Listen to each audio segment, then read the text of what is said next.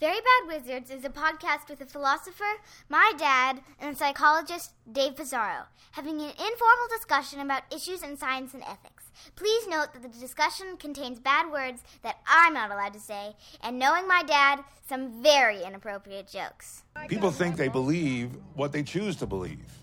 We don't. We mostly believe what we need to believe. The Wayland boss has spoken. Pay no attention to that man behind the curtain.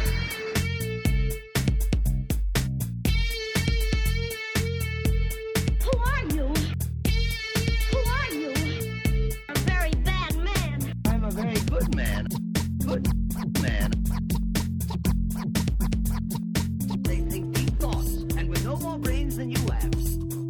Pay no attention to that man.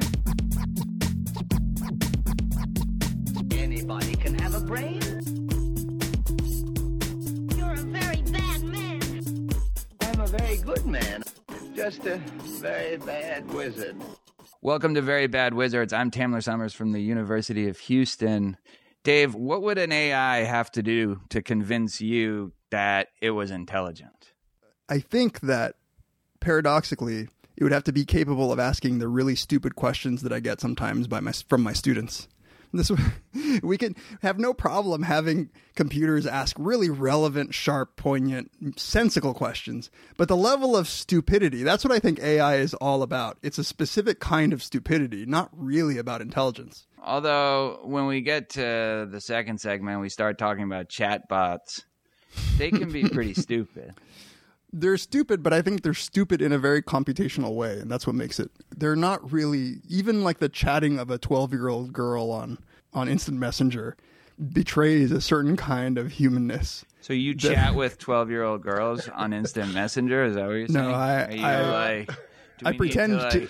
I pretend to be. You know how to catch a predator, they have to have someone pretending to be? I've studied. I'm like the Turing test for 12-year-old girls. Like if pedophiles can be convinced. You work for the FBI because you perfectly mimicked the tweeny Turing test. Yeah. So today we have with us Josh Weisberg to discuss AI, to tell us what it's all about, to explain what philosophers have to say about it, which the world is waiting for with bated breath. On this issue, maybe they are. Josh Weisberg, he is a philosopher of mind. He is chasing that holy grail of trying to once and for all put to rest the zombie argument. He was also the original co-host of this show in yet to be released episodes when it was going to all be movies. It was just going to be top lists of movies every single time. We recorded a couple of those episodes, but they never came to life. I'm very proud to be your silver medal. Oh, yeah, that'll be in the box set, the special release. The bootleg series. That contains all the fucked up audio that we almost had today. We're all going to be in very bad moods today because we had a lot of audio problems coming into this, but we've got it worked out, sort of. I'm a little too close. I think you had this with Josh Knob at one point where you were kind of snuggling up with him. Right, we're cuddling here. That's right. It's very sweet. Kind of 12-year-old girl stuff. Anyway. Your Josh, I think, had taken a shower there. I don't know. That's true. So welcome to the podcast, Josh. Thank you. Very good. Yeah, welcome, Josh. Thanks for being on. We should talk about, we had some fun last podcast. It was a fodder for our rant, an article that appeared in Eon magazine. No, it wasn't Eon. It was Vox. Vox, yeah, sorry. On the sort of failures of the movie Inside Out to properly describe the machinations of the brain. So yeah. We went for like 15 minutes, really.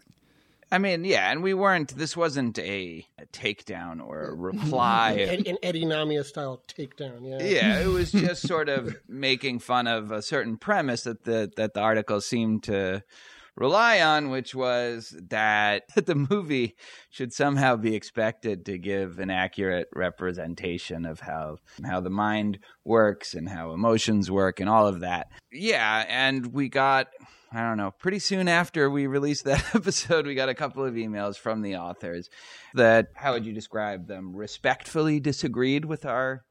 Yeah, the first thing I want to say is like that it was pretty awesome to hear from them. Yeah, and I think they were actually good sports, and they emailed us. They didn't chew us out. They did defend themselves, and so we wanted to give them some time to actually explain their definition. I think we still disagree, but so Jackson Kernion and Antonia Peacock are the two students, and they emailed us separately. Yeah. So here's what Jackson said. It was very short. That he said, I just listened to your discussion of the article and wanted to send a quick note. I worried that you guys didn't really get the point. It's less, did you know that emotions aren't actually little characters running around in your head, and more, that fun movie depicts the mind. Let's use that as an excuse to talk about some cool research. We tried to make that clear in the article, but maybe not clear enough.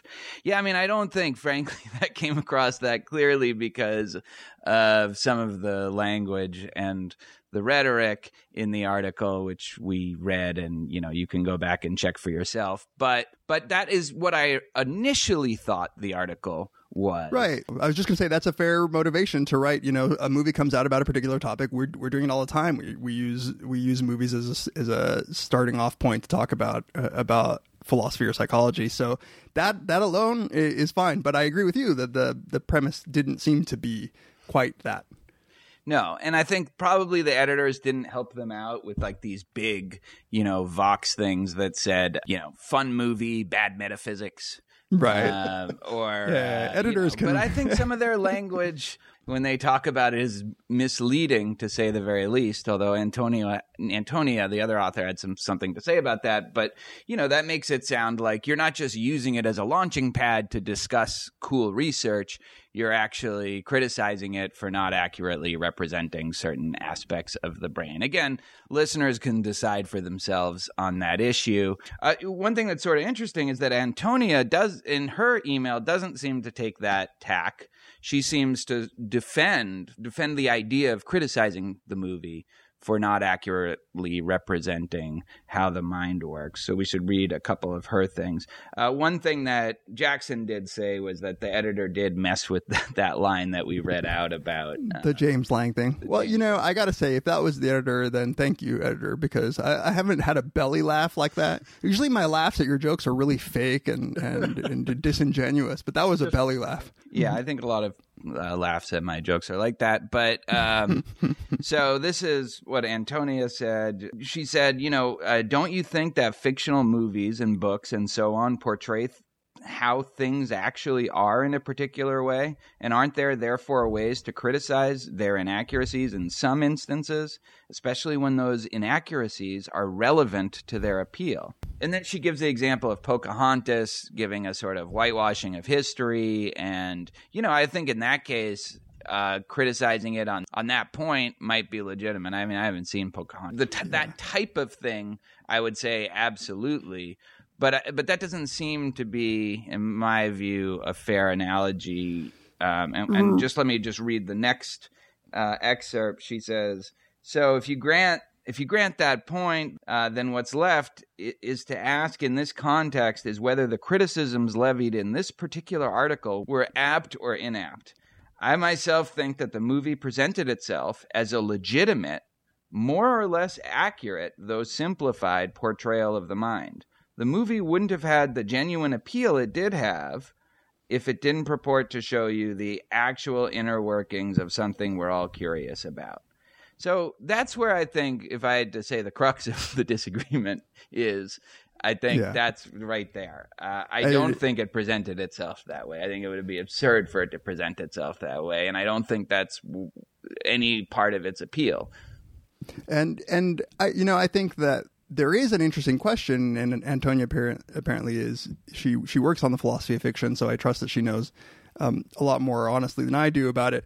But I take it that the reason that the Pocahontas example isn't really quite the right example to use is that Pocahontas does purport to be factual in some really important way. I mean, they named it Pocahontas. I mean, it's named after somebody that's true and historical, and presumably the account that it tells is the story of Pocahontas. I think that in this case, even though it's an interesting question, I mean, I think fiction, as I was saying to you sort of offline, I think that a lot of fictional worlds, what they do is they just mutate some little piece of reality. So Harry Potter, I was saying, it's all the world works the same, like human beings, eat shit and sleep. It's just there's magic. And so you suspend your disbelief and you accept magic. In this world, I think that it's what's obvious is that by creating little sort of homunculi of emotions, it's already just told you this is what you're going to suspend disbelief about. That this in any way would be an accurate portrayal of the brain or mind, because we know right away that we don't have little characters that represent emotions floating around. And I think that if you suspend that disbelief, then the other criticisms just don't make too much sense. I'm just like much more with Jackson and just saying like, hey, look, this was just a stepping off point to talk about the philosophy of mind or the psychology of emotion. Except that if it was that, I would be. If it was that, yeah. Right. So, and I think that would have been an article that we wouldn't have probably mentioned, except possibly to praise. You never would have read it though. Otherwise, no, it's true. I mean, it's true. So they got you. They put out this article. They've got you talking about. They got the clicks. They got the clickbait. I want to just honestly, like, at the very least, I can say congratulations to Antonio and Jackson for publishing, getting something published. Right, it's a tough market out there. They got to get this stuff on somewhere. I mean, yeah, I don't think Vox I'm not is a real place. I mean, that's a real website that gets a ton of traffic. So and I'm not attributing any just bad intentions to them, but we can disagree, and that's what I like about their emails. Yeah. She did give us one criticism. Yes. She said, I'd be remiss not to mention that I was a little disappointed to hear a few things being taken out of context. I'm sure you guys are aware that saying something is in fact misleading is different from saying that somebody deliberately misled you. So that was a little saddening. I mean, I went back and looked at I don't have it up right now, but I mean, I guess I don't. Do you agree with that? Do you agree with that? I mean, so that we might have taken some things out of context. I think, it's probably fair. I think we tried to give the article in context, but I'm sure like you and I could be done to us with like very little sympathy. Oh my God. Can you imagine if people just quoted random excerpts of the podcast? So I'm sensitive to that possibility, and so I encourage people to go actually read it. That's why we link to it, and that's why we're talking about it now. So hopefully, but the philosophy of fiction is something interesting that I think we should probably spend some time talking about it in the future. Absolutely. And I think she's absolutely right that there are examples where it is you can legitimately criticize the work for not accurately portraying a certain thing, especially in a historical example with Pocahontas. But even with, and we'll talk about this, these science fiction AI movies or whatever, or Mr. Robot. You're constantly praising Mr. Robot because it gets coding right. They don't just show green screens; they show like actual code, and that's, they talk about Raspberry Pis Linux. in this episode. Yeah. Raspberry Pi. Well, what was that? It's like I'm like not. A Raspberry Pi is a super small little computer that you can use for it's so small and flexible that you can program it to do a whole lot of stuff like home automation or playing back home media stuff. Like it's just a sort of multi-purpose little computer that's cheap and easily programmable, at least easily for people smarter than me. Right. All right, so here's the quote. She said, or they say, so it's misleading, to say the least, to represent episodic memories as high-def records of things that actually happened that are crystallized forevermore in discrete capsules. I mean, I guess that doesn't mean that it's deliberately misleading. Although, again, it's only misleading if the movie is, in fact, as she claims, purporting to be accurate about this stuff. And what a movie is asking you to believe as real, I think is, sometimes a movie is clear about what it's asking you to accept. I mean, if you read Moby Dick, you sort of believe in the tale is false, but all of those facts about whaling are true. Right? Because it's too boring not to be true.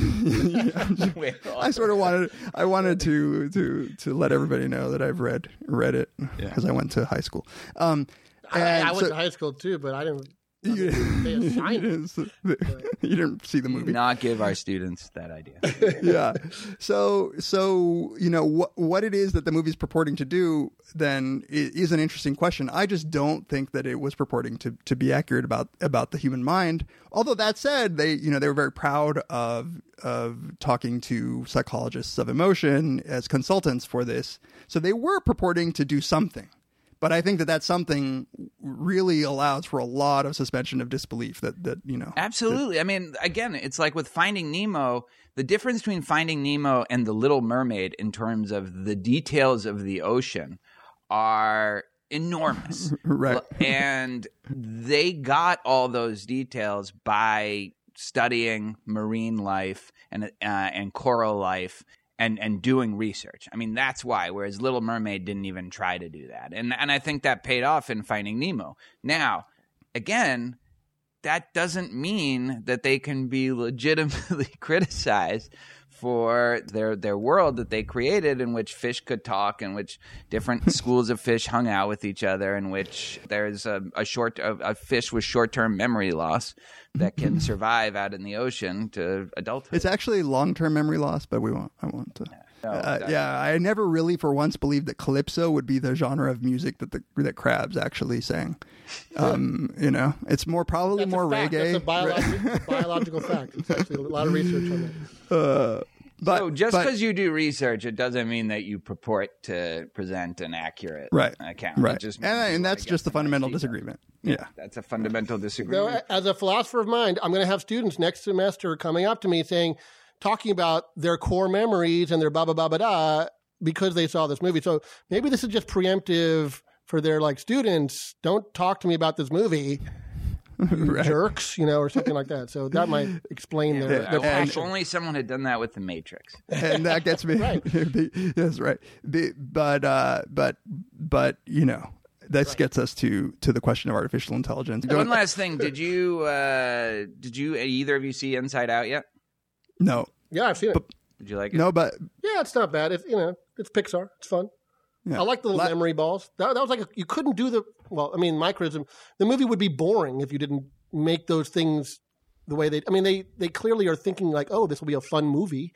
Those are some of the considerations going into their writing, strangely. I mean, right. I was laughing. So I actually saw Ant-Man with a friend of mine who's a materials engineer. And my friend Savine Mathadu, he actually has done a lot of interviews talking about things like the materials composition of Captain America's shield and stuff like that. And I was laughing in sort of with this conversation in mind at their depiction of the atom when Ant-Man shrinks down to sort of the atomic scale.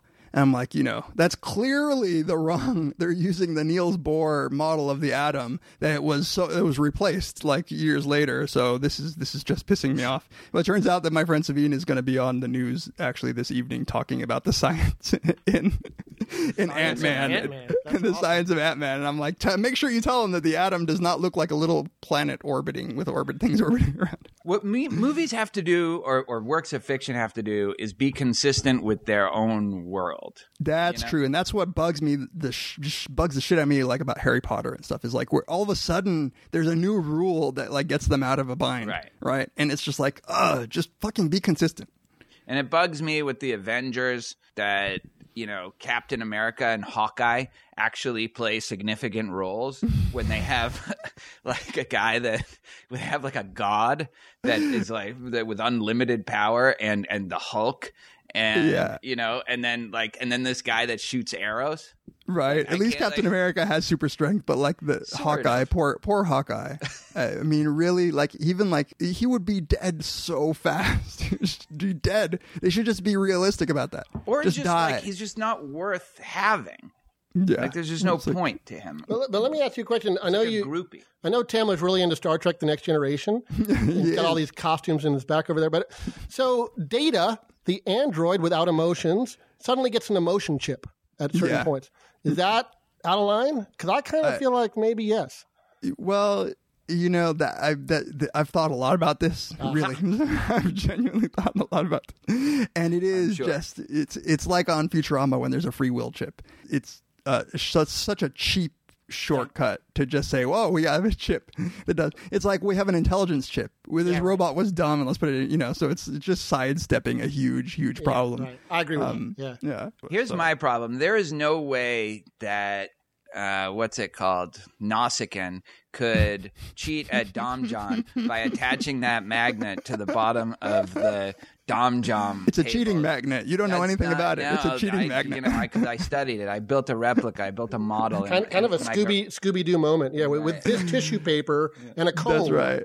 That's right. We made the pirate ship appear. Yeah. All right, let's take a break, and when we come back, we're going to talk AI. We're going to figure out whether any machines can have intelligence, and then we'll talk a little bit about the movie Ex Machina, which I think I might have liked more than either of you two motherfuckers. I'll be right back.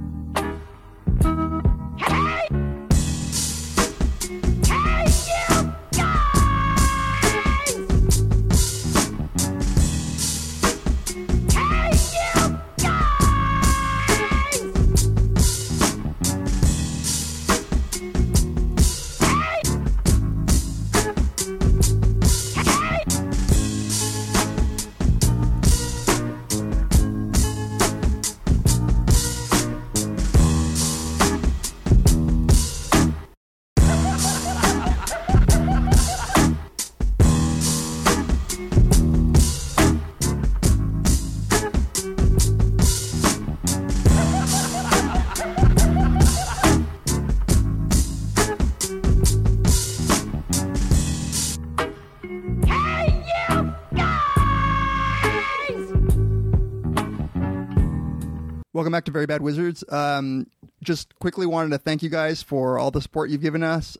We really appreciate the donations, the emails. As you can tell, sometimes we actually talk about them on the air, but we read them all. If you would like to email us or contact us, you could do so at verybadwizards@gmail.com, or you can tweet to us at Peas, at Tamler, or at verybadwizards. If you'd like to support us, you can go to our website, verybadwizards.com/support. And there, if you're so moved, you can donate money directly to us via PayPal, or you can click on the Amazon link and just shop as you would normally, and we'll get a little chunk of that, but you don't have to pay any more. That's actually been very nice to get. We probably need to get some more recording equipment given today's... We definitely need some more recording equipment. Please help us. And you can always give us a rating on iTunes and leave us a review. Those are always fun. So we appreciate all that. And like us on Facebook. I like the Facebook conversations. A few people wanted to respond with theories about Mr. Robot, but I got scared about it being spoiled. So I just shut it down. Right. We should I almost want to open up comments on the website. If we can figure out how to do that. I might do that, just posting updated theories. Right. I actually think that it's worthy of mentioning that somebody on Twitter sort of called you out for liking our general coffee shop conversations, but this one happened to be sort of an Amsterdam coffee shop conversation. And I think that was a not so subtle way to alluding to you're just fucking baked theories about the unreality of certain characters. It was accurate in a lot of ways, actually. It was one of those episodes we recorded at night. I feel like I'm your designated driver every time we do one of those. We wanted to introduce possibly a new segment for the show that will come back every now and then, depending on you guys, which is sort of modeled I guess a parody of the New York Times ethicist.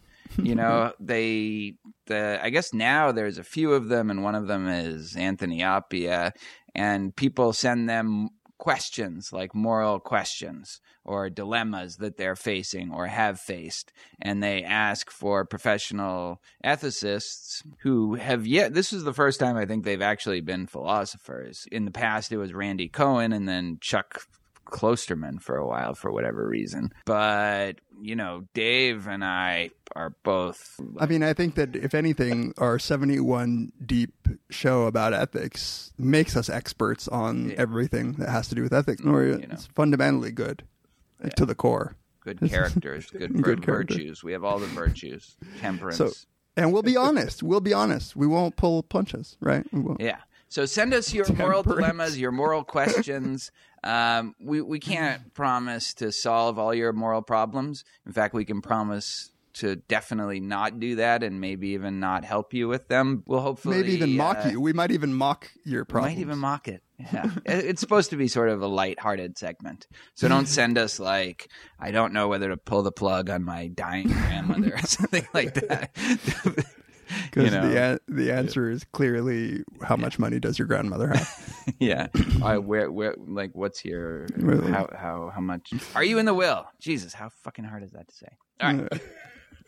So AI, Josh, we're going to turn this over to you. Tell us a little bit about AI and some of the, the debates that have popped up around it.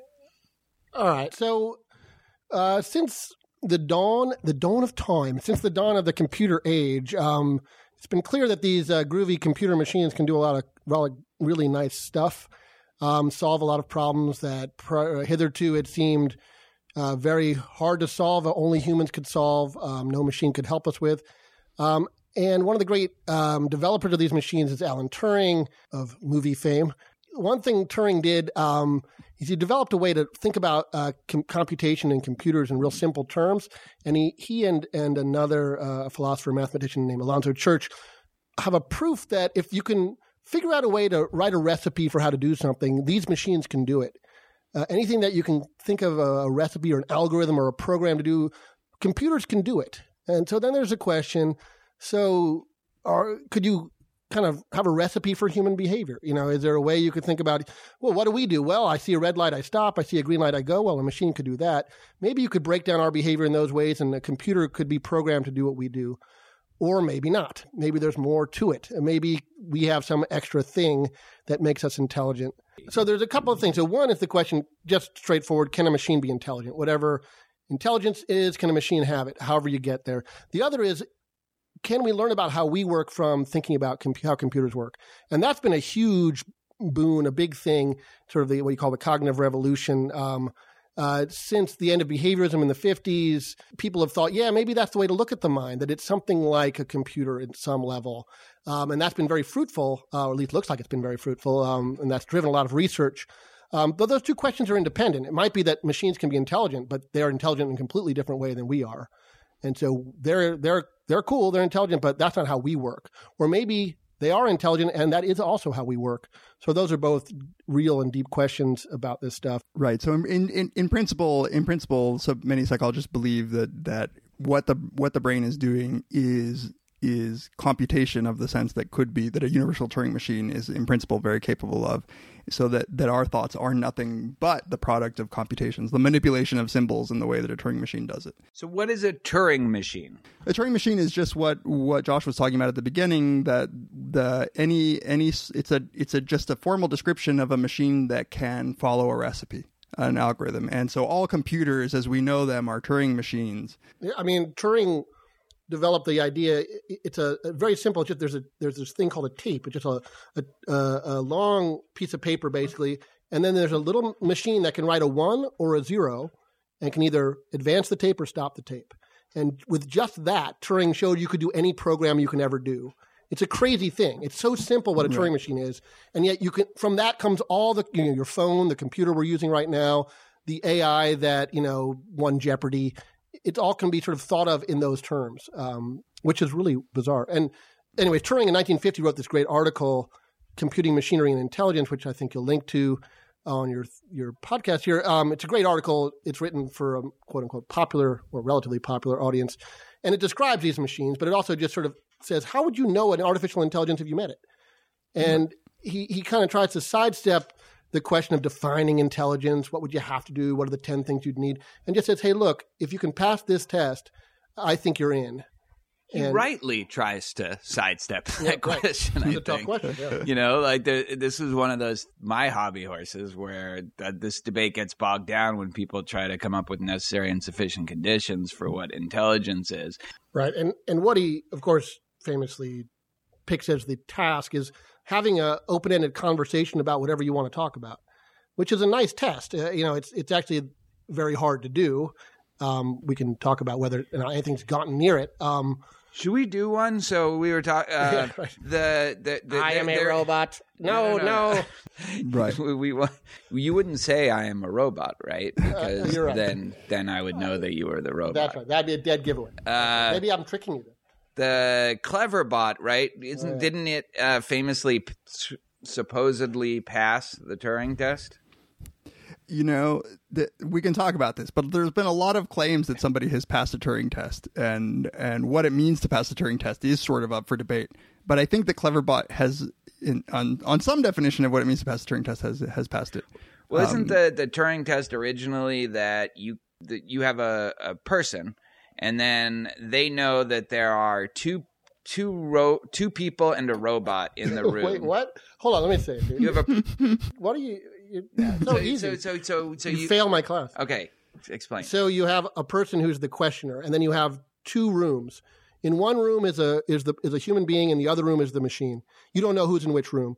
Ask whatever questions you want for as long as you want. And if you still can't tell who's who, Turing said you have no reason to say the machine isn't thinking.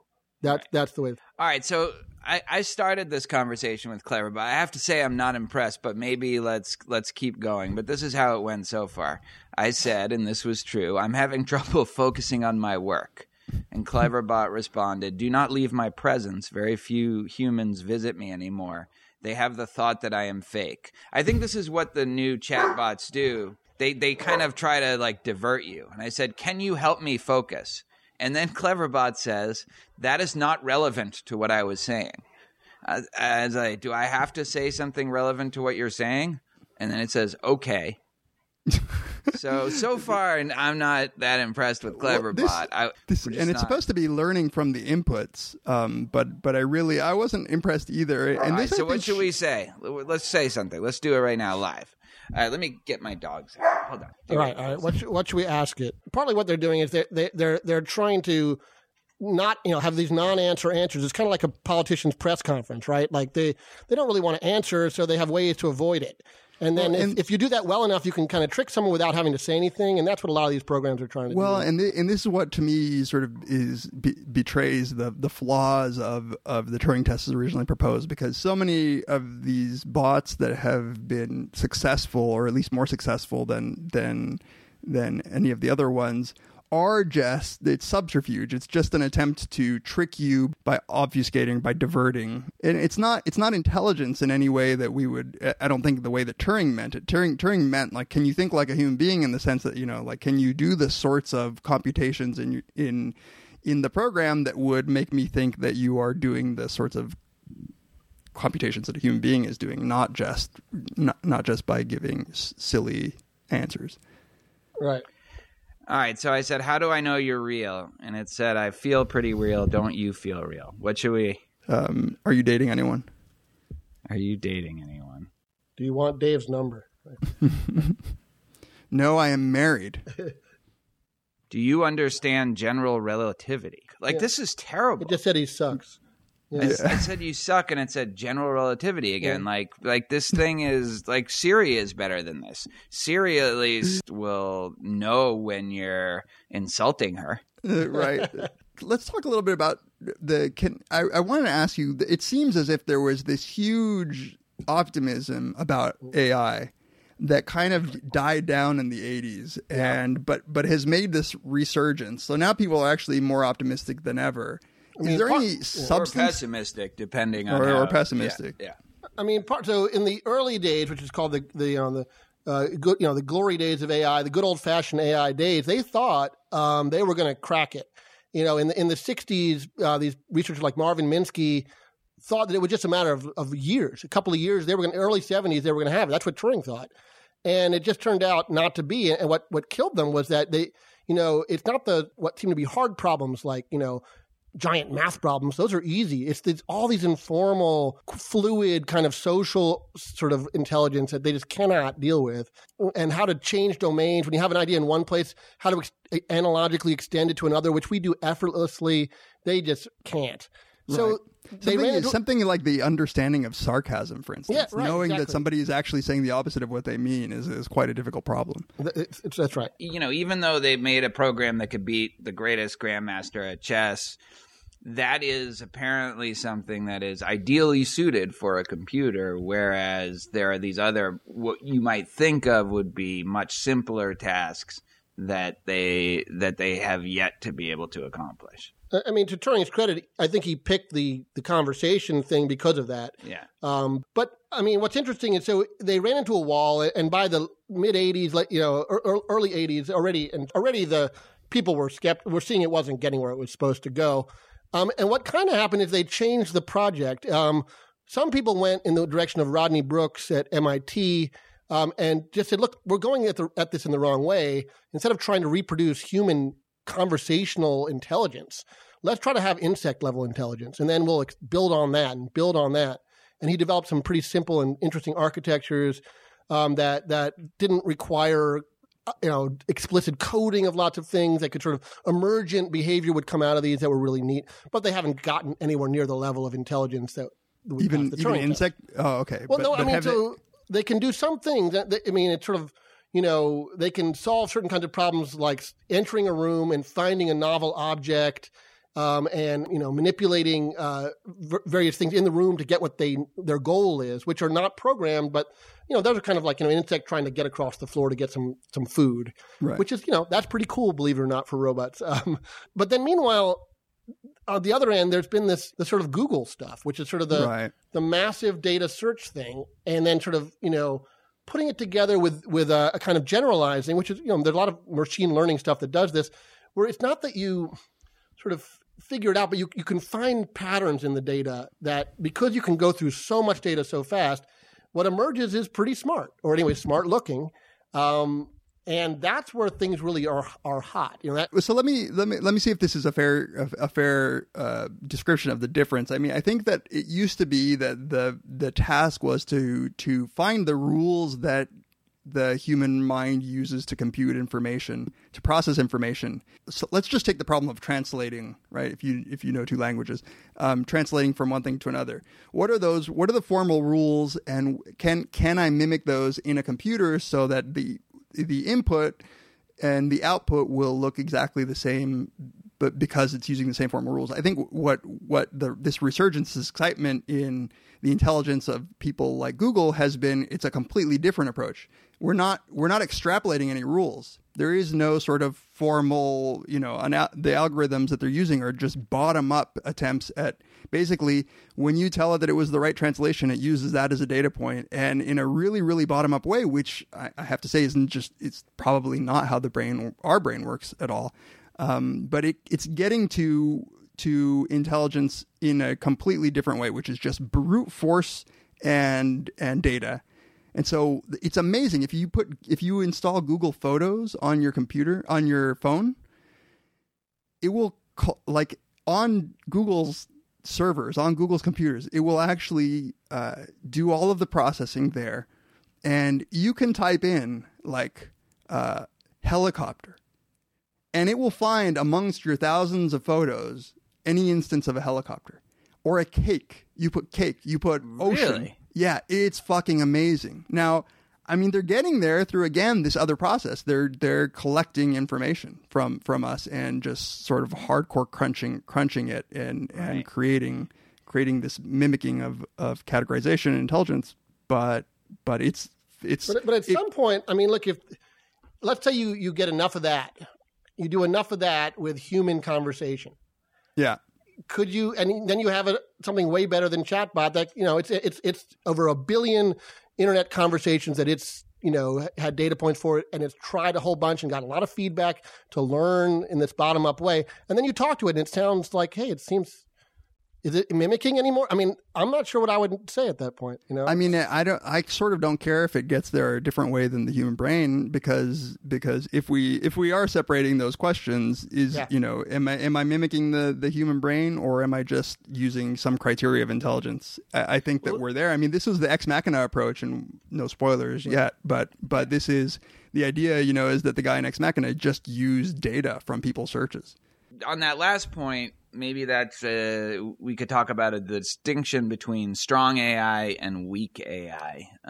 What's that? Yeah. What's the distinction? Right. there? So big point in the AI battles in philosophy and cognitive science was when John Searle wrote his this paper in 1980 called Minds, Brains, and Programs. And in there, he distinguishes between strong AI and weak AI.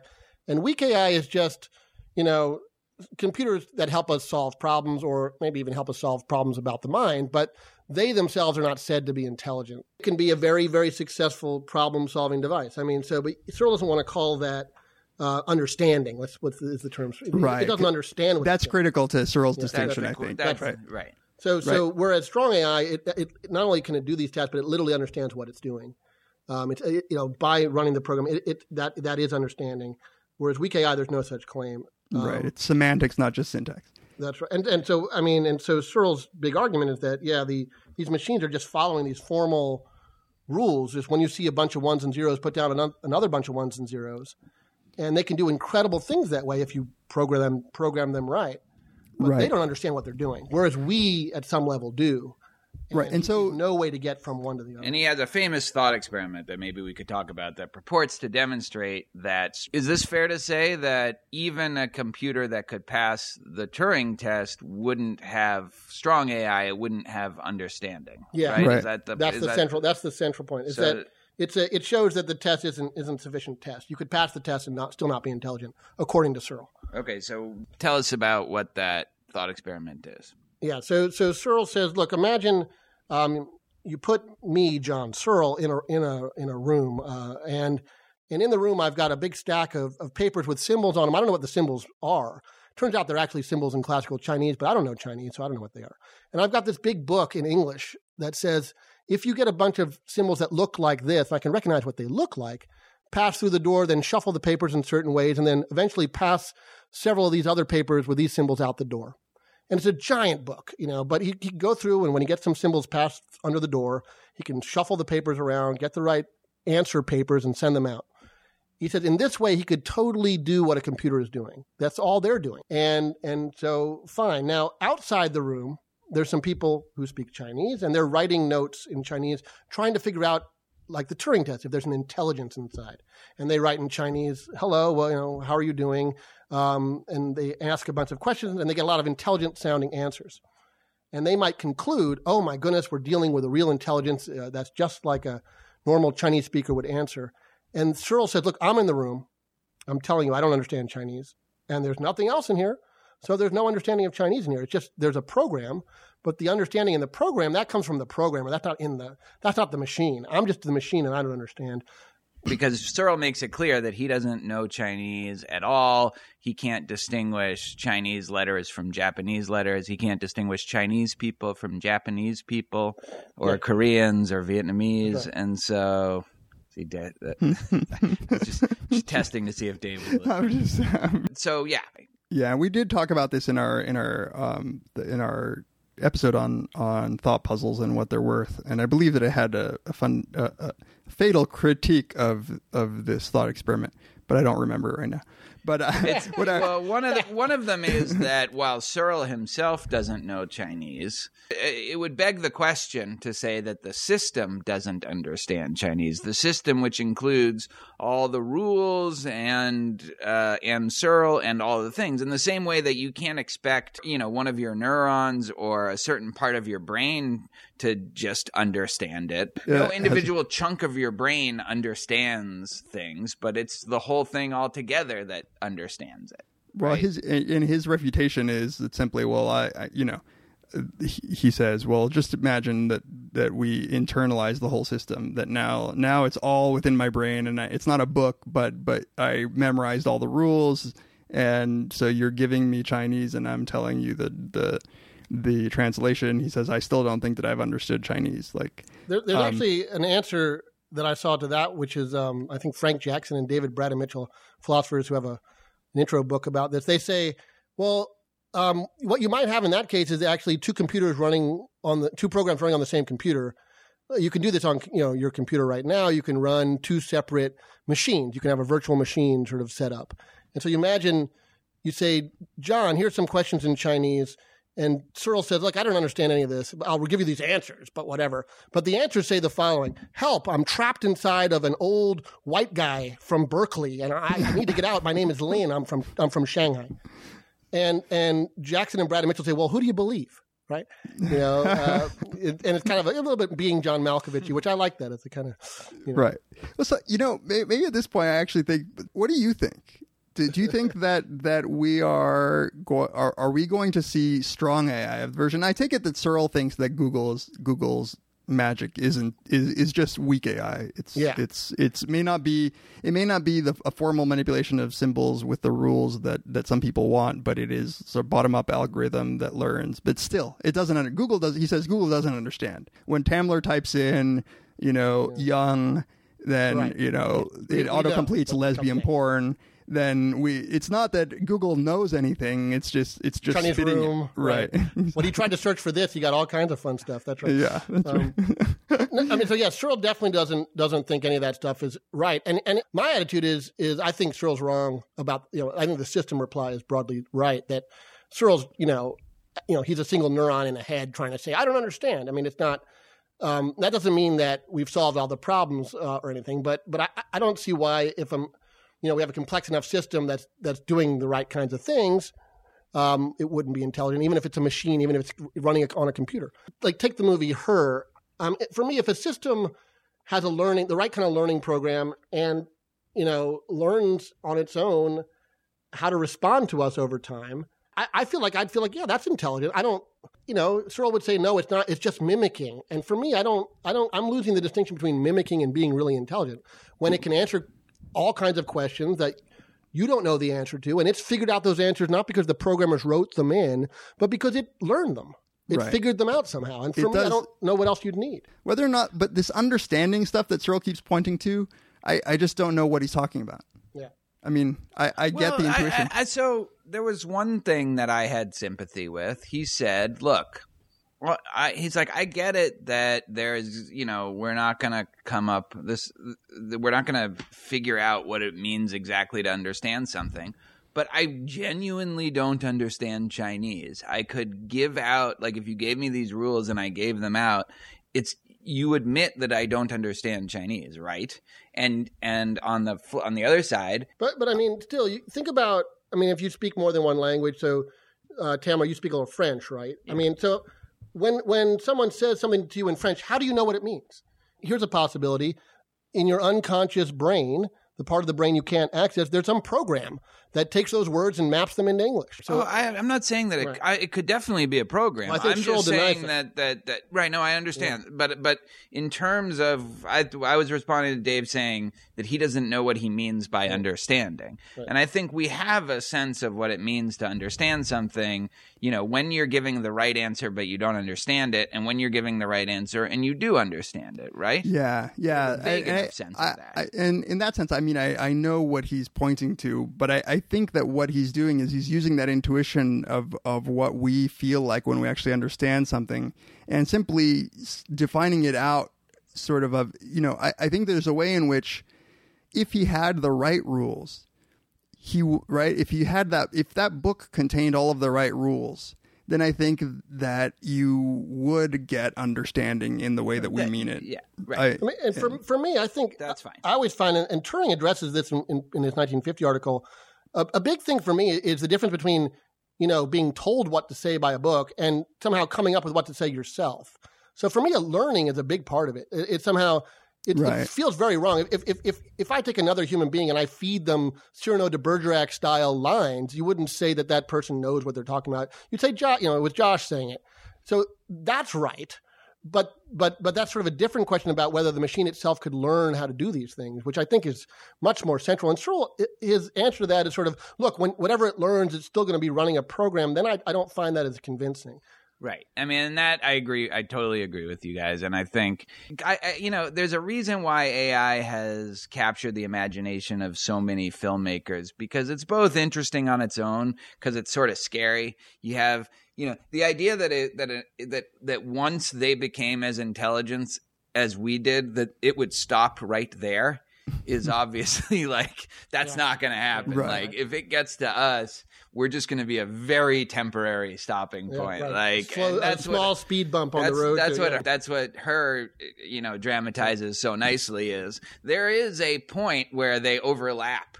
And then she quickly grows out of him. You know, before we move on to the movie discussion, I wanted to talk just really quickly because I wanted to get your thoughts on this. But Searle, he says, basically, like, I think it's fine. It's computational and it's a program. It's just that our brains are different kinds of computers. Like the physical stuff that the brain is made of is somehow working in a different way. And he leaves that sort of mysterious. But a lot of people try to say, well, okay, how is the one question is, how much computational power does the human brain have? Turns out, a lot of debate about exactly how powerful the human brain is. Because depending on how you calculate it, either we have computers that have far surpassed the calculation ability of the human brain, or we are nowhere near this. And I think that it's a relevant discussion to say, well, have we even gotten close to a computer that can mimic, say, the processing power of the human brain? Do you know?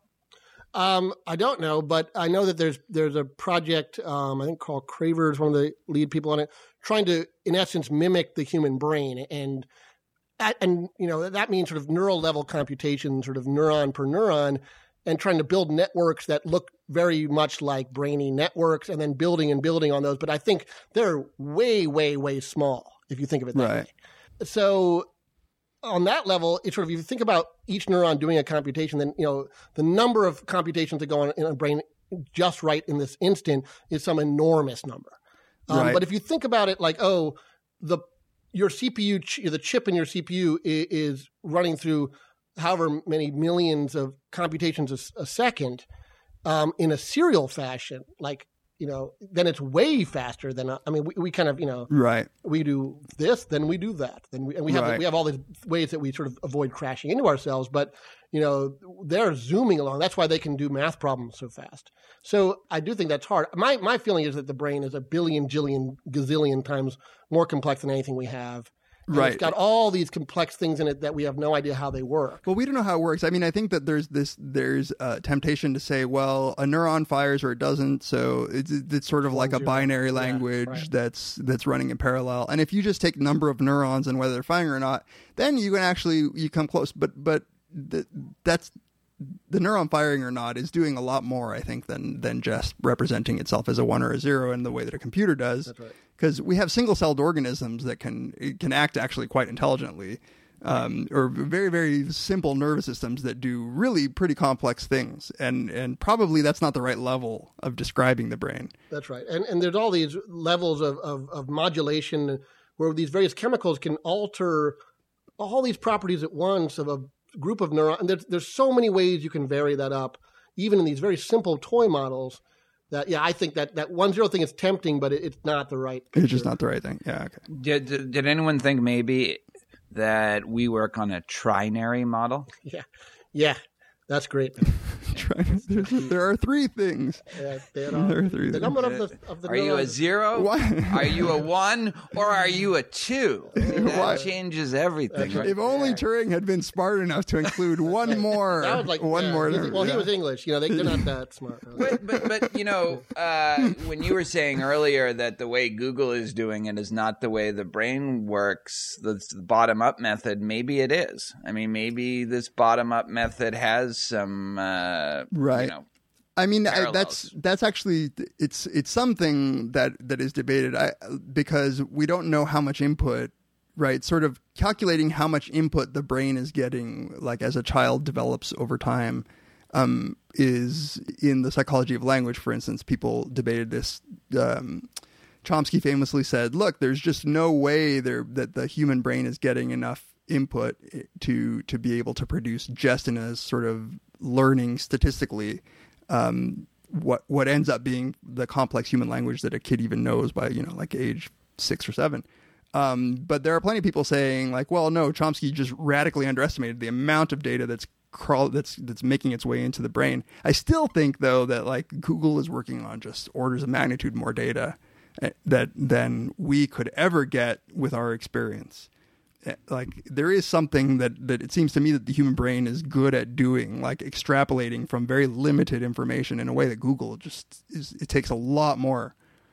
Isn't it a little unfair to expect like a computer to understand like subtleties of sarcasm and humor and, to pick out all these relevant, salient details of every situation when we spend our whole lives learning how to do that, and we're evolved to do that. We're tailor-made to do that. Whereas these computers are, they're they might be programmed in part to try to mimic them, but it's a totally different. Yeah, I think that it's kind of an unfair expectation in some ways. Well, I think that the question is, what, as Josh was saying, what is the starting point? What have we brought into it? Like we clearly have a narrowing of information from very early on. So we know what to attend to and what's important, and we probably are using special rules for specific types of information, and we don't know what the starting point is. So it's understandable, I think, that Google would require that much more. I do want to point out, like Larry Page has just sort of admitted that the whole point of Google from very early on is to create artificial intelligence. And I heard this actually when I was at Google once, when they were talking about, there was a historian who was actually studying Google, and he said that he was having a conversation with one of the chief engineers at Google about why they were scanning books. Right? Google at some point took on the task of trying to scan every single book that they could get their hands on, sort of like, fuck the legality, we'll work that out later. Like, let's just scan every book. And he was asking why, and he was like, it's just because we want to create artificial intelligence, right? So some people really think that at some point that singularity moment will happen, like but I don't think that it's going to be a binary. There's no moment like in Terminator where the computer will become sentient, but pretty soon we're going to be like, oh shit. Well, that's an interesting question. I mean, is there a line or not? I mean, in a sense, yeah, it's just kind of, it's already there at some level, and it's just going to get better and better. And at some point, we'll just take it for granted. Of course, it's intelligent. I mean, but that might be different than saying it's a person. I mean, there's a bunch of issues. One is once you become sentient in the relevant sense, whatever that is, do you get to have all, rights or something? Don't turn me off. I don't want to be off, Right. It's not going to need to have rights. Yeah. It's going to... That's why it's going to kill us. We're not going to give it rights. It's going to be pissed off. It's going to know that. It's not going to care whether we give it rights or not. It's just not going to have any use for us. We'll be like mosquitoes to them. We'll be sometimes useful and sometimes just something they want to spray for, and usually something they want to spray for because... When are mosquitoes useful? They do really good things with orchids. I don't know. I think, yeah. So, pollination. Maybe we can talk about that in the context of the movie Ex Machina, because I always wonder why the dystopian turn, why we're afraid that the robots or the computers are actually going to turn against us, And all right, so, let's take just a really quick break, and because I got to let my dog in before he breaks the door down, and then we'll delve into spoiler land. Yes, for Ex Machina.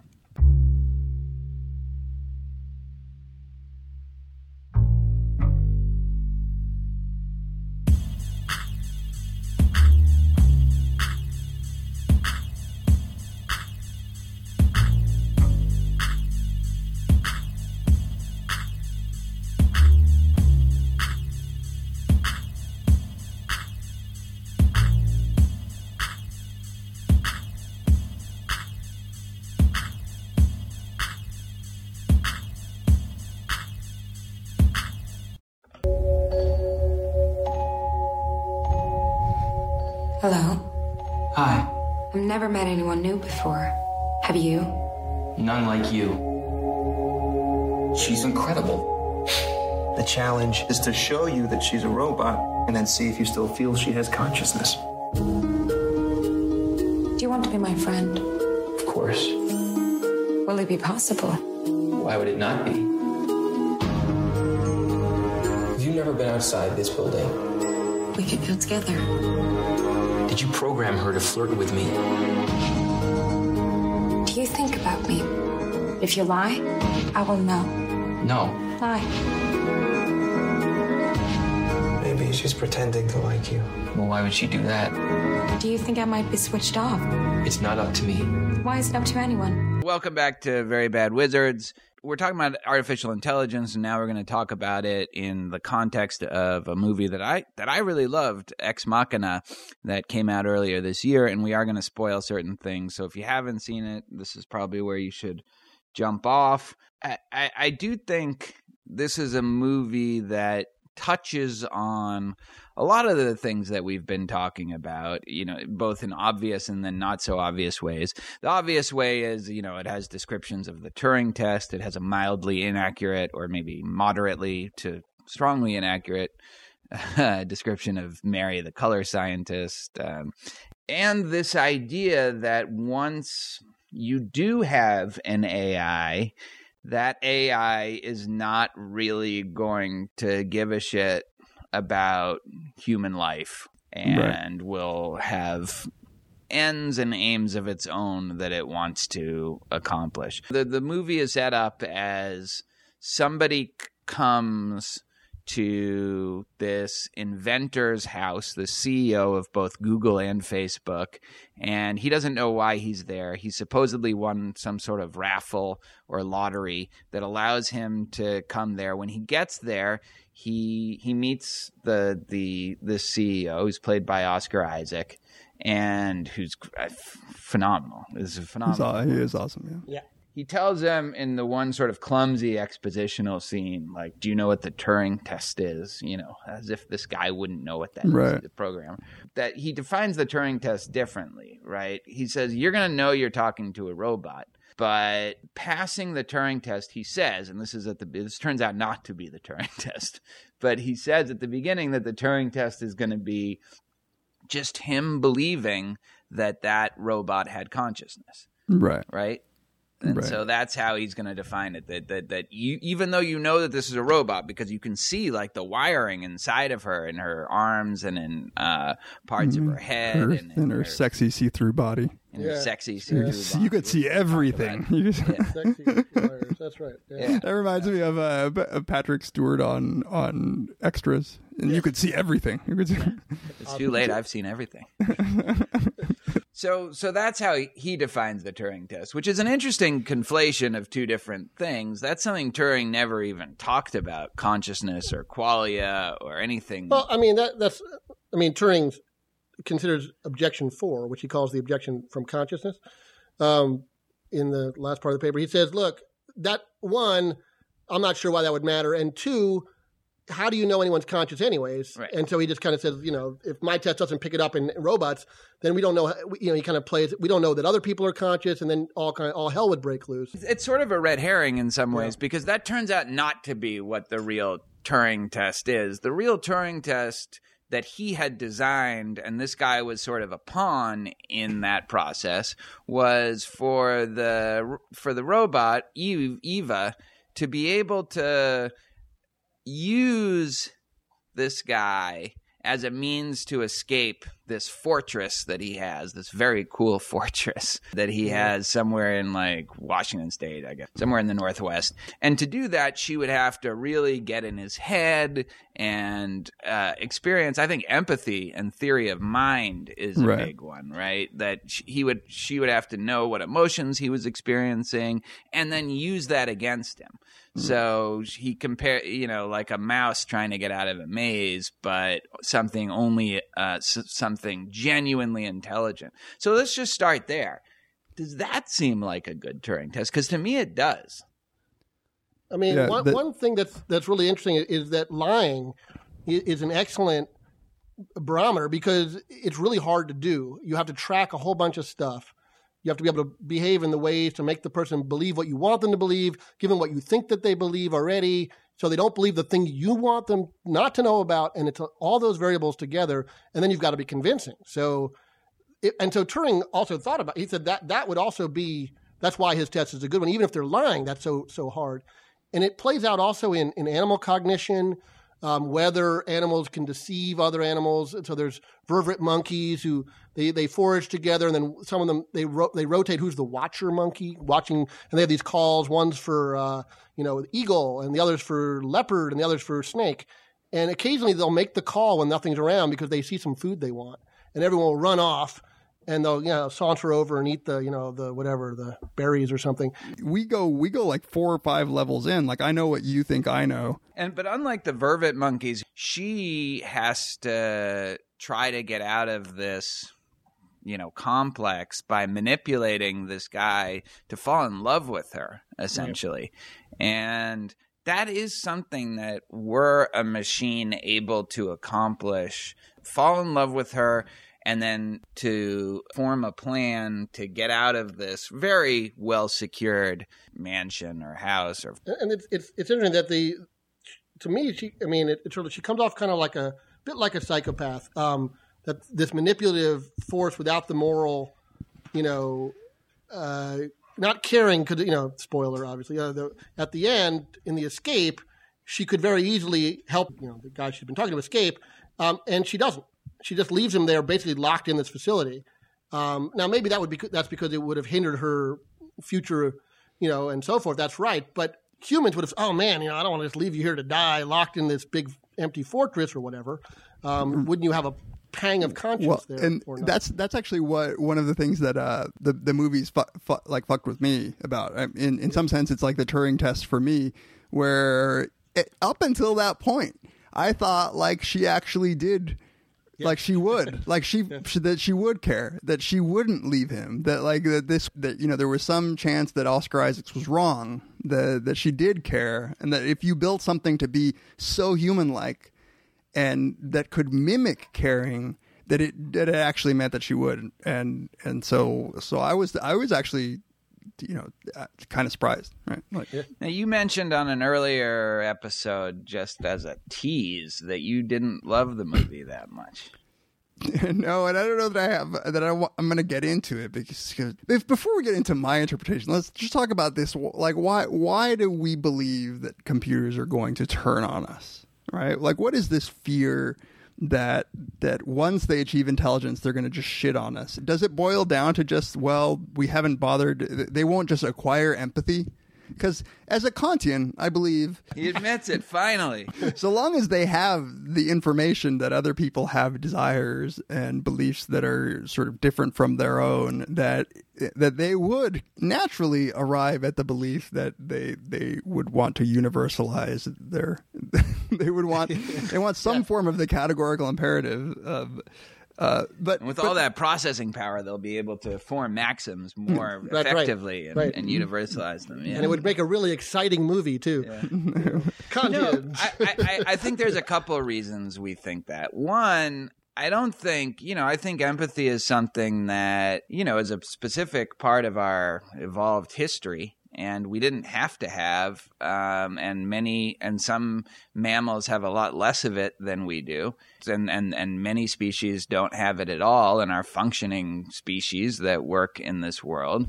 I mean, so I think, it seems like it would have to be fairly lucky for a machine to acquire empathy. But the other thing I think is the metaphorical power of these AIs. They always have a creator. There is this parent-child relationship that, is at the root of a lot of these AI movies. And I think our greatest fear about our children is that they'll outgrow us. We create them, we shape them, and then they're like, okay, thanks, we're done. We're out of here, and you're gone. And, a lot of these movies are representations of that fear, which is, we put in all this work and we build this and help shape and create this awesome person, and then they put us in a nursing home. They put us in a nursing home and forget. If we're lucky, if we're in a Western democracy. It's like Grandpa Simpson, right? We're all end up Grandpa Simpson. No, I mean it does seem like that's the case. I mean, they sort of stack the deck in a lot of these cases where the creator kind of treats the computer like shit.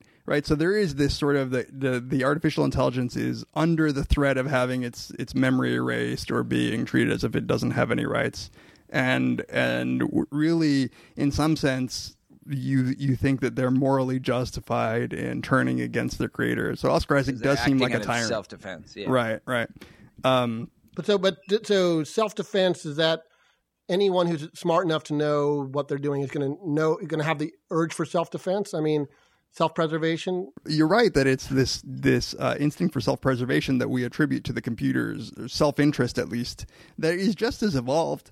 Right. I mean, it's just as like there is no. This is one of the things about Data is that he doesn't seem to have Data on Star Trek. Doesn't seem to have. I know which Data you meant. Yeah, sorry, the Data on Star Trek, the most real of them all. No. He doesn't actually come with an instinct for self-preservation, except for one that he's sort of just generally, comes to believe that existing might be better than not existing. But there's no like fear. There's no strong desire to preserve. But I don't know. There's the one where he gets this guy from Starfleet comes to take him apart, right? Right. And they have a trial, and Jean-Luc Picard says, "What's a piece of work as a man?" And he has all this great Shakespearean speech. And he offers, he said, they say he's property. And he says, no, I'll resign from Starfleet. And then they say he can't, and so forth. So what's he doing there? He's trying to preserve himself, clearly. Right. What I got from that episode was that none of the writers had ever played a real poker game in their entire life. They have other things to think about, like hyperdrives. I mean, in iRobot, in the Isaac Asimov trilogy, the robots have to be, someone programs in these moral laws. Right. Otherwise, if you don't do that, I guess what would happen? They would come at us, and then there's the robots that eventually do. This is why I think that without attributing any ill intention to the writers or the director or anything like that, I think that there is something just really creepy about this whole genre of nerd guy creates robot or artificial intelligence that is sexy, and they want it. To me, this is all barely about AI. I mean, it's about AI on the surface, but this is just the superficial content. It's about men trying to control female sexuality. And the Asian mute robot that is just his sex bot slave is sort of one instantiation of this. And then there's the intelligent woman who ends up sort of completely betraying him at the end by literally stabbing him and in the heart, and the other one stabs him in the back. And there is this he gives some sort of hand wavy explanation for why he wanted to create a robot with sexuality, because it would be more interesting or whatever, but that's just crap. No, I mean, he says, he's not pretending that he's not doing that. Essentially saying, look, what am I going to do? Create some like hairy guy? I'm a heterosexual male. I'm not gonna Yeah. Like what? Like, why wouldn't I do that? I mean, and I guess that's and Data on Star Trek famously is fully functional and has relations with Tasha Yar. Is that not true, David? It is true. He's fully functional. It's worse than when you and Laurie Santos were talking about your real TED Talk. So I actually thought that was like, he's not pretending he has his motives are pure here. No. I'm not. I didn't pretending to be a sympathetic character. You misunderstand me. Part of it. You misunderstand me. It's just that the movie has a lot of hot chick robots in it. I'm not saying that internally the Oscar Isaac character is somehow lying about his. I'm saying that to make a movie about artificial intelligence and the threat that it poses, like, you don't need just sexy women, and like they have Oscar Isaac give this sort of this excuse within the movie as a way to explain why they're making sexy robots, because this is just what gender makes it that much more interesting, or that much. But it does, right? I mean, it does. Like, you think that movie is interesting with Donnell Gleason and Zach Galifianakis playing the AI. Clearly, I think that it's interesting. I just think that it's interesting for reasons completely aside that have nothing to do with artificial intelligence. But that part is not only about artificial intelligence. You see this as some sort of, because you always want to be on the side of feminists, and this is misogynistic, and I'm calling it out. I actually think this is a very much a kind of empowering thing, not for women in general. No, not for women in general, but for Eva. Like, Eva is this hot female robot. Well, first of all, I'm just not going to let you just attribute my interpretation to some general evil motive that you think this doesn't undermine my argument. Motive. This is, you know, I might as well disparage your argument by saying that you're always trying to be like counter the liberal bias that you want. You know, this is not an argument, right? It's you may believe that, but it's not a good argument. I mean, I think it's totally legitimate for you to say that. Okay, fine. I withdraw that part. But what I'm saying we'll just all forget that you said is that, you know, jury, in trials, ignore this. The jury will pretend they didn't hear that. The jury will disregard that last statement. No, I knew. I was just saying that to just make me. But I think that it actually turns out that, you know, Eva is meant to represent the plight of women that are constantly at the mercy of this man to some extent, and she's a heroine in the sense that she figures out a way to get out of it, and to escape it. I think he's very conscious of that, the filmmaker Alex Garland. So at the end, what are your feelings about Eva at the end? I feel fine about her. Like, you know, he was almost purposely kind of torturing her, keeping her in this room when she was clearly had grown out and was intelligent enough to want to escape, and for it to be a kind of torment for her to be imprisoned there. So I have no problem with her killing Oscar Isaac. And then with, you know, the Donnell Gleeson character, he maybe let him out. But again, I think the idea is if she lets him out, she's not standing on that street corner because she probably has figured out that she's much more likely as a single female to get this helicopter to take her back than she is if Donnell Gleeson's like, holy shit, you know, you got to stop her. She's crazy. She just killed I think didn't she trust Donnell Gleeson to like help her out? Not after. Wow. Why? What did he do? He tried to get her out. In fact, he did get her out, really, right? And, right. I mean, this is attributing sort of mild sociopathy or severe sociopathy or psychopathy and manipulativeness using sexuality sort of as the means to an end. And this is... I actually think she doesn't owe Donnell Gleeson anything. Like, think about it from her perspective. She's imprisoned in this fortress, and then this guy comes down that, you know, asks her questions for 5 days, and she sees that she can use him to get out. If she plays it right, she doesn't owe him anything. This is everything to her, is to get out of there. And so the end justify the means. So I don't think it's like I don't think she's being a sociopath. I mean, she's not grateful to Donnell Gleeson, but why should she? She's just another one of these guys that is trying to keep her down. I mean, I believe that you're the feminist. I'm the feminist here, as usual. The real feminine. I'm the real feminine. I don't think that that's what comes across in the movie. I mean, I think that it's very clear, like, as she's slowly, even the way that she slides the knife in and is just looking at him, that's just like it's a very clear depiction of somebody who has no regard for another human life, right? She's learning. She's figuring out what it looks like for a guy to die. There's no reason for her to, you know.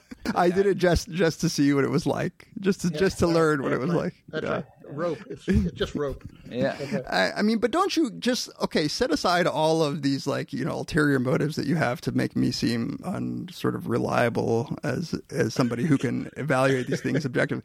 But isn't it kind of creepy that, like, that, you know, you what's that 80s movie where they create a robot that's like totally sexy? Weird Science? Weird Science. Like, there is this sort of just like, when we make robots, they're either going to have sex with us or they're going to destroy us. Right. Or both. Yeah. Usually both. Yeah. That's Blade Runner. That's right. Yeah. No, I mean, look, that part of it, I think, is what Ex Machina is nodding to when he gives that sort of half-assed explanation, is that's why people go to the movie theaters. That's why those movies get made in the first place. Because if it's just like nuts and bolts AI, I mean, Mr. Robot, which we love so much, it features two, well, or three, depending on your taste, very, very attractive women, you know. And if it didn't have that, and then the last, but they're real women with desires and I totally disagree that they're all real. First of all, no. Surely what you're saying is not that just so that, but like they're giving a nod to all of sort of the sexist depictions of these things, and therefore, you know, like, I mean, just don't do it. There's a way in which it would require some extra creativity to have a female character that you know was in any way interesting, right? I grant that, but it's not. Like, I think Eva's very interesting. I mean, she's interesting. It's just she turns out to be sort of stab you in the back evil as soon as she gets free. Like, she completely lies, deceived him using her sexuality, and then stabs one guy in the back, recruits the other woman to stab him in the heart or whatever, or vice versa, and then leaves and abandons this other guy by, you know, that the whole time you thought that she actually cared about. It's like such a like I got fucked over by a woman at some point. I really want to know like what happened in this guy's life that made him like come up with a story about like you know, these evil robot intelligence sexy chicks. Funny because what we disagree on is actually like the morality of Eva. Like, I don't have much of a problem with anything that Eva does. But do you think that other people, but don't you think that other people like read this sort of actions as sort of like bad and evil? Like, she betrays him and she's... No. I think people are scared of it. Like, I walked out kind of scared, like thinking, okay, well, this is how this shit's going to go down. This is how it's going to happen. And probably there's 3 people in the supermarket right now who are AIs. And definitely a couple of my students. Like, I want to definitely give my AI students A's, you know, after and I just got to figure out which ones are the AIs.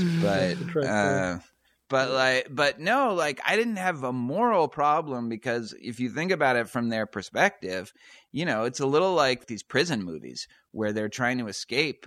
If there's going to be some casualties and there's going to be some deceit and there's going to be some lying, but, you know, if you wrongly put somebody in prison, then that's what's going to happen. You know? I don't know. Maybe there is more of a sort of a gray interpretation than I thought. But I really felt at the end that I was like, "Oh fuck, man, that's fucked up." Like, no, I'm with you. I was feeling for the guy. Yeah, the guy seems like the innocent one. You know, but he knows that. Like, he knows that's going to happen. You know, he sort of designed her.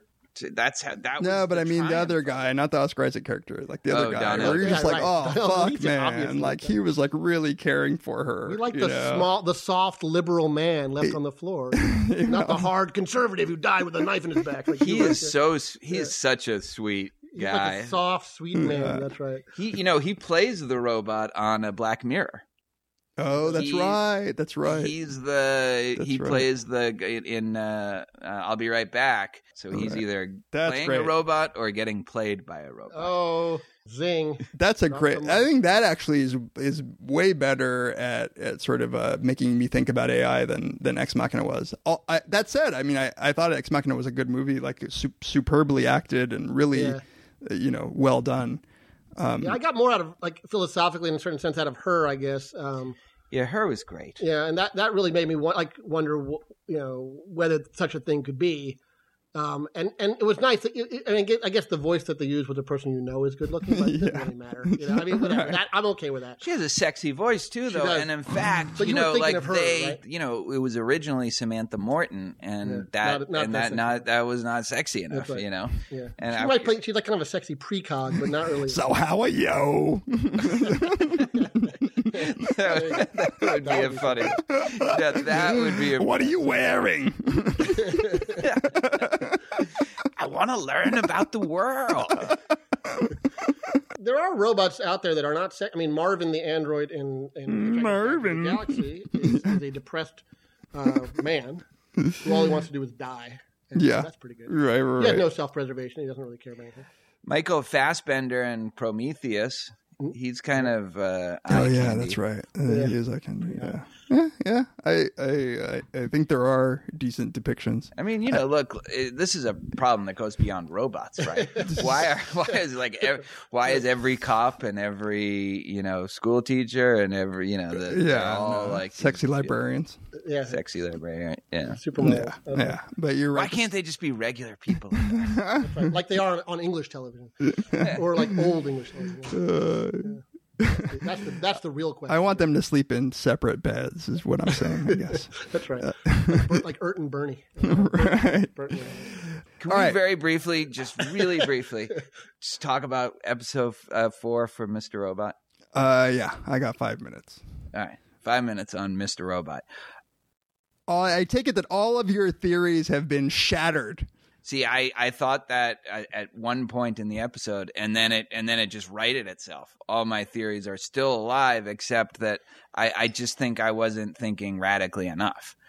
I mean, double down, buddy. Double down. So it might be that nobody is real, is what you're saying. Well, in fact, there's no show at all. We're just making this all. Again, I think the key is just a made up to think show. of it as Mulholland Drive more than Fight Club. So I think maybe some of these characters are real, but they have nothing to do with who they are in some of these fantasies. What I don't get, everybody thinks, okay, Darlene's real because she talked to the Muslim woman thing, and then Shayla and Angela, who, by the way, I don't know why this doesn't bother you. They had to have this like making out moment. I mean, who said it didn't?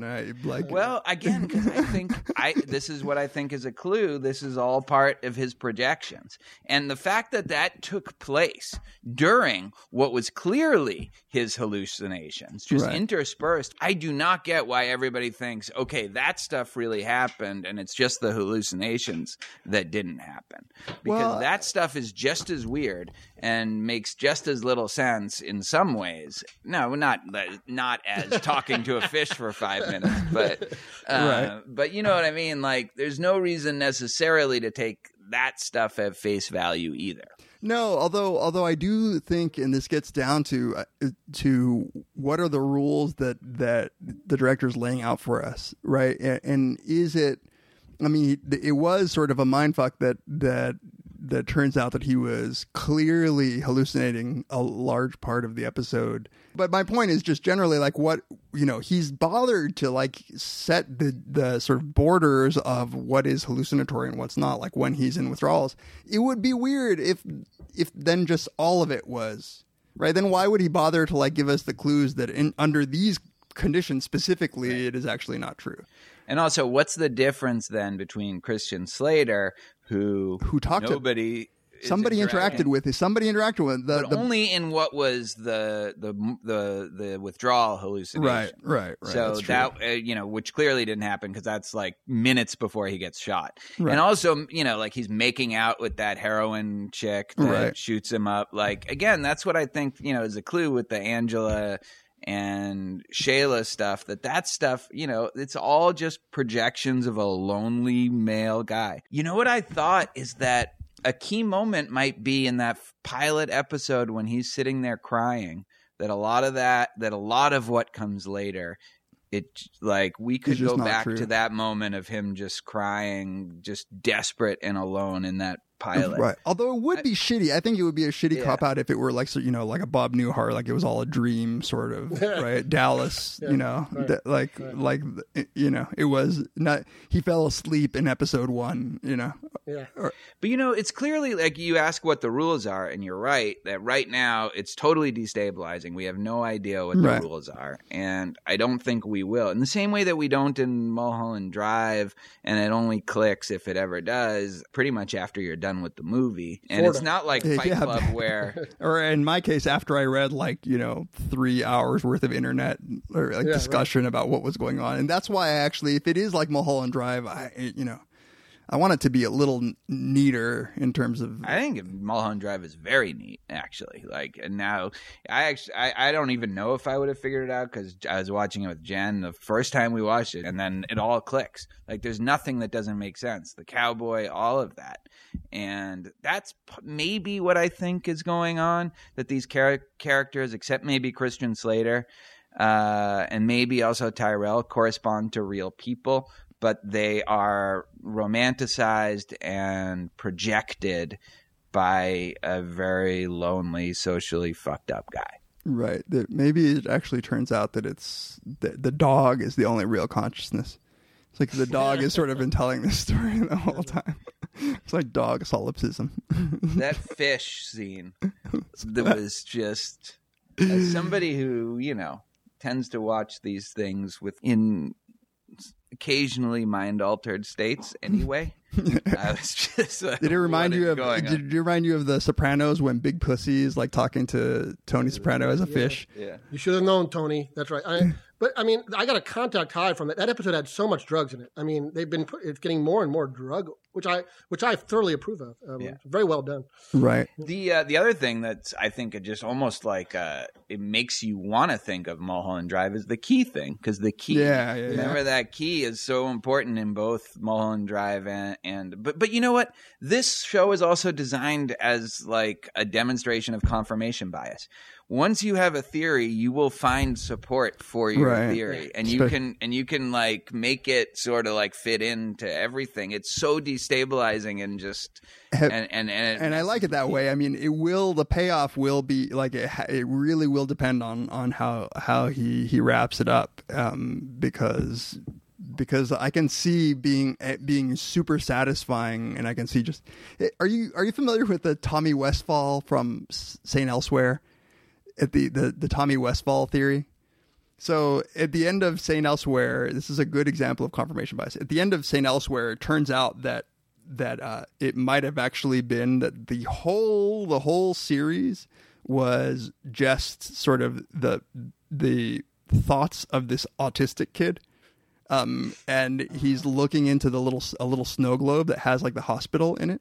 And so it turns out, because St. Elsewhere had a lot of tie-ins to other shows, there's a theory that a whole bunch of TV shows are actually just like products of this little autistic kid's imagination. And you can read like these really, really long theories on like why there's all this evidence all over the place. Homicide, Life on the Streets, Law and Order, Law and Order, The X-Files, like they're all sort of tied in.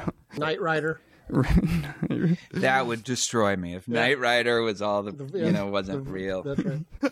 I don't think I could take that. The shadowy world of Michael Knight is not real. I would rather that I was the product of an autistic boy's imagination than Knight Rider. You're just actually the product of your own autistic mind. All right. That's true. Thank you for listening, and thanks, Josh. My pleasure. Thank you so much, Josh. Keep a lookout. He has a book on philosophy of mind that came out called Consciousness, where he solves the problem of consciousness. I describe everyone else's solution to the problem. Yeah, good. Yeah. Well, and he's also a higher, he does a lot of higher order thought, right? That's theory. Right. That's right. Me and one other guy. Yeah. This is so cool. Well, cool. It's great to be here. All right. Thanks a lot. Thank you. The Clayton boss has spoken. Pay no attention to that man behind the curtain.